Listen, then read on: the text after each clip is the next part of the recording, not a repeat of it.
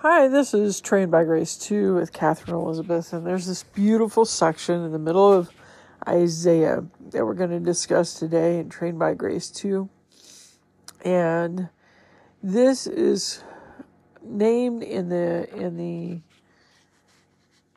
ESV, the servant of the Lord. And there's some interesting things in here. It says, verse 1 of chapter 49 of Isaiah, "Listen to me, O coastlands, and give attention, you peoples from afar. The Lord called me from the womb, from the body of my mother he named my name. He made my mouth like a sharp sword, in the shadow of his hand he hid me. He made me a polished arrow, in his quiver he hid me away. And he said to me, you are my servant, Israel, in whom I will be glorified. But I said, I have labored in vain. I have spent my strength for nothing in vanity. Yet surely my right is with the Lord, and my recompense with my God. And now the Lord says, he who formed me from the womb to be his servant, to bring Jacob back to him, and that Israel might be gathered to him. For I am honored in the eyes of the Lord, and my God has become my strength. He says, it is too light a thing that you should be my servant to raise up the tribes of Jacob and to bring back the preserved of Israel. I will make you as a light for the nations, that my salvation may reach to the end of the earth. Thus says the Lord, the Redeemer of Israel, and his Holy One, to one deeply despised, abhorred by the nation, the servant of rulers. Kings shall see and arise, princes, and they shall prostrate themselves because of the Lord, who is faithful, the Holy One of Israel, who has chosen you."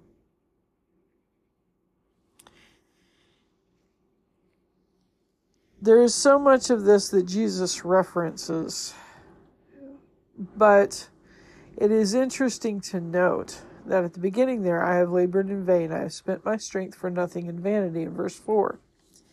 Israel did not really follow God consistently from day one.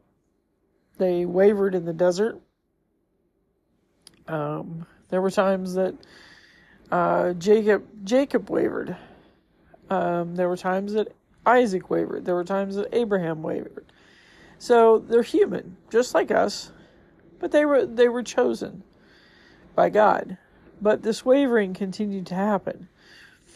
And I can imagine how frustrating it is when you try to get something done, and no matter what you do, the other person doesn't respond. And God, over and over again, gave overtures to Israel about fully redeeming them and making them into a great nation. And although that was partially fulfilled because of this wavering, that didn't consistently happen. Well, Jesus has come not just to redeem Israel, but to redeem the entire world. And it references that in these verses. It says, it is too light a thing that you should be my servant to raise up the tribes of Jacob, in verse 6. And to bring back the preserved of Israel, I will make you as a light for the nations, that my salvation may reach to the end of the earth. And then it talks about how there's going to be a part of the world that deeply despises Jesus, or the Messiah, in this particular case, the chosen one, actually, in this set of verses.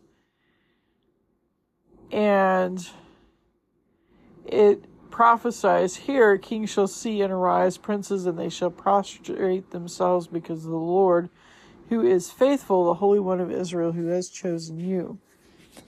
And so he says, there's going to be this time of despising, but there's also going to be this time where every knee shall bow and every tongue shall confess. And that is repeated again in the New Testament in relation to Jesus. So this is just fulfilled, kind of triple fulfilled, in the life of Jesus as we know it, and as is prophesied for the future, because the whole world hasn't bowed down to him at this point. But he has been despised, he's been forsaken, he's been accepted by people from the nations, and there are efforts even today to reach all of the nations with the good news that Jesus came to redeem them and to save them and to give them an eternity with him. And so this section here clearly lays that out. And we need to pay attention to that. We need to share that. The Ethiopian eunuch, when Philip was miraculously put on his path and then miraculously taken out of it, was after he baptized him, was reading in the book of Isaiah, and is so clearly taught about Jesus that he came to Jesus in his chariot on that road after being explained the passage he was reading by Philip. So there's so much in Isaiah that just so clearly points to Jesus. I pray that you would contemplate that, and like the people of Berea, check it out for yourself and make a commitment to the Lord Jesus Christ as your Savior and your Lord. If you need any help with that, pay attention to my next step, and feel free to email. But it's really important. This is really the point of the entire Bible, mentioned in Genesis even. This promise of the Son who's going to step on the snake's head and end the enmity by winning the war, is repeated here in Isaiah as the one who was chosen and despised, but lifted up by the Father, by Father God, because of his faithfulness to us. And there's so many prophecies of Jesus that are just right on, just out of the book of Isaiah, much less the rest of the Bible. So looking forward to hearing from you via email, and love you. Remember to proclaim his excellencies.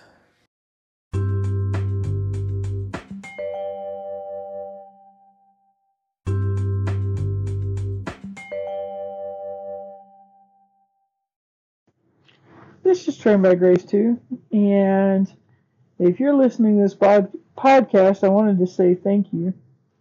And there are various things you can do as a next step. Number one, if you need to know more about Jesus being your Savior and Lord, please get a hold of me via email at trainedbygrace2, all one word, trained, Trained, by Grace2, at gmail.com, and put in the subject line podcast for all of these options. So if you need to know more about Jesus, please get a hold of me or someone you know who knows Christ. If you would like to be part of this podcast proclaiming his excellencies, you can put subject line podcast, would like to be part of proclaiming God's excellencies. If you would like to have a resource, have a Bible sent to you, please put that in the email. If you have a prayer request, put that in the email. So thank you for getting in touch with me. Thank you for listening to this podcast. And may you be blessed and know Jesus is your Savior and Lord. And remember, you are one of God's excellencies.